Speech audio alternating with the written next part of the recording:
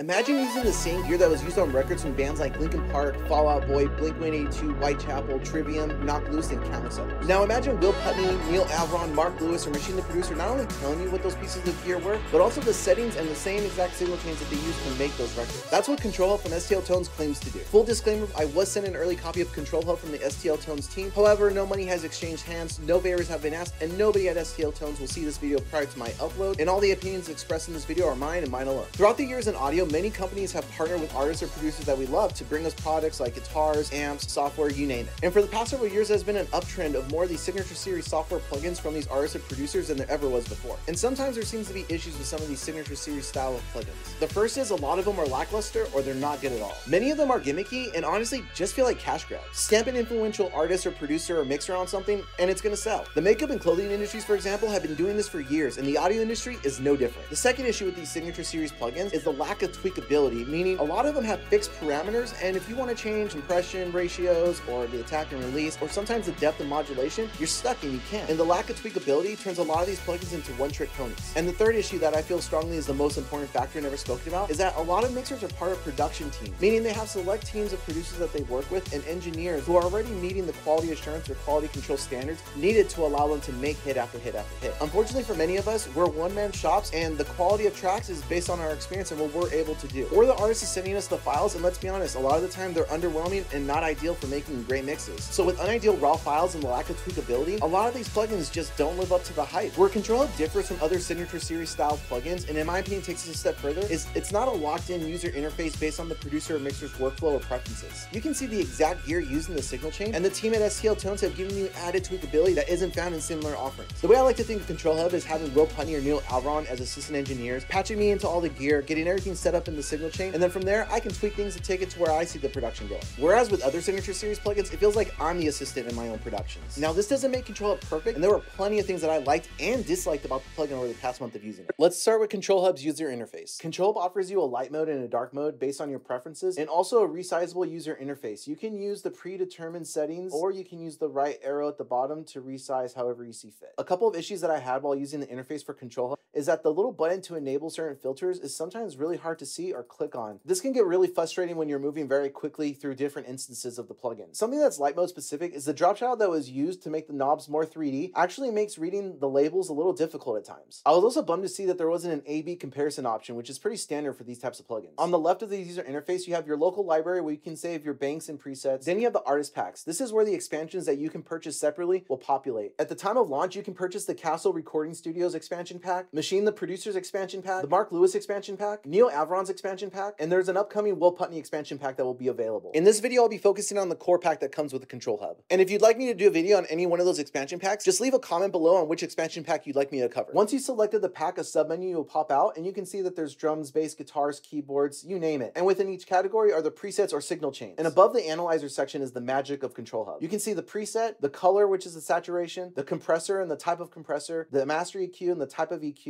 the effects and any notes. And then in the color section below, you can enable or disable the parameter. And then there are arrows next to the preset name where you can select exactly which preset you want to use. Something that was a little annoying while using ControlHub is if you have a pack selected and you close out of the plugin and then re-enable that plugin, so you have to click and open up the pack and then go back to the expansion that you were once using. It may not seem like a big deal, but the more instances of ControlHub that you're using in a mix section, those 2 to 3 seconds do add up. The local library is where you'll create new banks and new presets. Something I found odd about ControlHub is that if you saved a series of presets within a bank, if you go to the upper menu and try using the arrows to select different presets within that bank, it actually selects different presets still from that previous expansion pack. To test out different presets within a bank, you actually have to select within the submenu those different presets. I found this a little odd and actually slowing me down instead of just being able to use the arrow. Next, we have the analyzer section, which allows you to see things in an analyzer form or a waveform. The waveform comes in handy when you're looking at compression. Something I found odd about the waveform compression side of ControlHub is that the only way to see the actual gain reduction is to either bring up the makeup gain volume or turn on the auto makeup gain. I thought it was really odd that you can only see that when the auto gain was enabled or you brought up the makeup volume, because if you look at the compressor section, you can see that there's actual gain reduction happening, but it's not displaying on the waveform screen. To the right of the analyzer, we have our input and output meters with peak and RMS alongside adjustable gain sliders and a phase invert button. Now let's talk about the magic of ControlHub, which are the signal chain modules. So from left to right is the flow of the signal chain, starting with the pre-EQ section, which has a high pass and a low pass filter with the change in slopes, and each of these filters are fully sweepable. There are 3 fully sweepable bands of EQ as well. Alongside adjustable cues, putting your cue all the way to the left will turn it into a low shelf, and turning it all the way to the right will turn it into a high shelf. The color section controls the amount of saturation. The volume is the amount of gain that goes into the preamp. The bass is a low shelf at about 100 Hertz, and the treble section is a high-end shelf at about 5K. The volume, bass, and treble controls will feed into the drive, tape, and tube coloration. The compression module offers a FET or VCA style compressor. You can control the threshold, the attack, the release, and the ratio, alongside with the input, the mix, the sidechain, and a makeup or auto gain. For the VCA section, there's an added knee control, and for the release control, you have the option between a manual release, an auto release, a slow release, or a fast release. And the master EQ module is exactly the same as the pre-EQ module. The effects module offers reverb or delay. The delay offers 2 different types of units, analog or reflection, with 17 different types of delay. The reverb section offers 6 different reverb units with 47 different types of reverbs. The limiter module offers a fixed attack time of 1 millisecond with a look ahead of 1.2 milliseconds. There is a threshold and a ceiling control, and there is a link control at the bottom to move these parameters in unison, as well as an adjustable release control and a mix control for blending the unprocessed and processed signal. Now in Pro Tools, I have a couple instances of ControlHub already dialed in for this particular mix, and we're going to go into the details.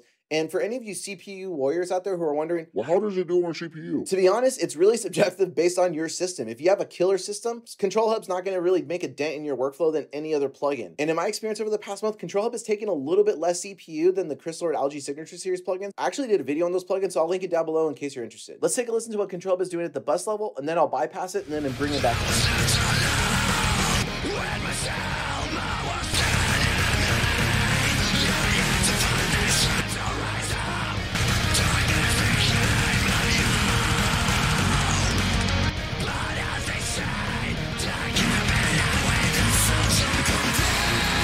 That's pretty badass in my opinion. Now, when I started using the ControlHub at the bus level, I had a different balance that I initially set up with. And as I started incorporating ControlHub at the bus level, I found myself having to rebalance the track, but that's gonna happen when you're using these types of plugins. And the reason for it is they're emulating a signal chain, so things are gonna change the timbre of whatever balance you had, meaning the saturation, the compression, and the EQs. Now let's compare the original presets and then the modified versions that ended up in the final production, so you can see the amount of tweakability and flexibility that you have with ControlHub. This top instance is what ended up in the production, and the bottom one is the original preset. As you can see, all I changed was the input and then the limiter setting, and then everything else stayed the same. It sounded great from the get-go. Let's take a quick listen to what ControlHub is doing at the master bus, and then bypass, and then bring it back.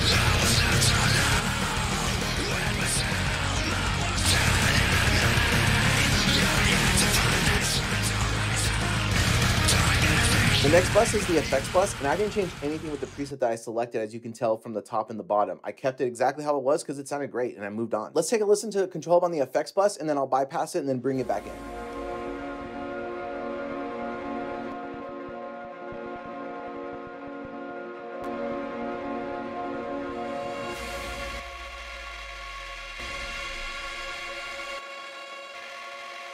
And then we have the drum bus, and on this instance of ControlHub, all I changed was the threshold on the limiter, and I moved on.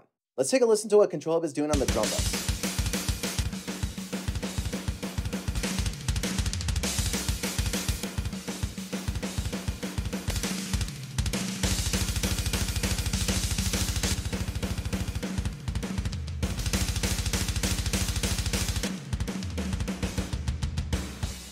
Next is the bass bus, and on this particular preset, all I changed was I added a little high pass filter on the pre-EQ section, and then I modified the limiter section, and then I moved on. Now let's take a listen to ControlHub on the bass bus.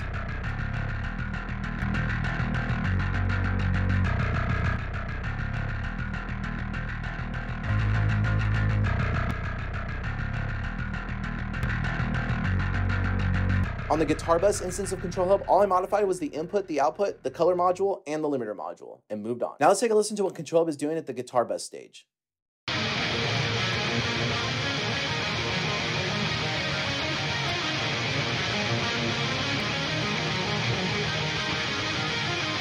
To be honest, the guitars already sounded great as is. I didn't have to do much. And the guitars are actually STL Tone's Bob Rochelle Tone Hub pack, which I did a video on, and I'll link below just in case you want to check it out. On the vocal bus instance of ControlHub, I did do more modification. As you can see, I added some modifications on the color module, the compression module, master EQ module, and I also added the reverb and the effects module. And then I tweaked the limiter module as well. Now let's take a listen to what ControlHub is doing at the vocal bus stage. I was left alone when myself was enemy. You're yet to find the strength to rise up. Darkness became my home. But as they say, there can be none without. So don't complain Cause you don't walk in my shoes. You wouldn't last a day, cause all you ever do is hide away. In my opinion, CONTROLHUB is pretty sick, and I think it'd bring value to anyone's mixing toolkit, but I do think if you're someone who's not good at mixing or is learning, CONTROLHUB will be a huge benefit, but with the added ability of being able to tweak parameters, it's a plugin that could actually grow with you and not just stay stale as a one-trick pony, and I'm pretty excited to see what producers add expansion packs to CONTROLHUB in the future, and what other updates they might add to CONTROLHUB in the future. If you've gotten this far and enjoyed the video, do us a favor and boop that like button below for the almighty YouTube algorithm. We'd greatly appreciate it, and we'll see you in the next video.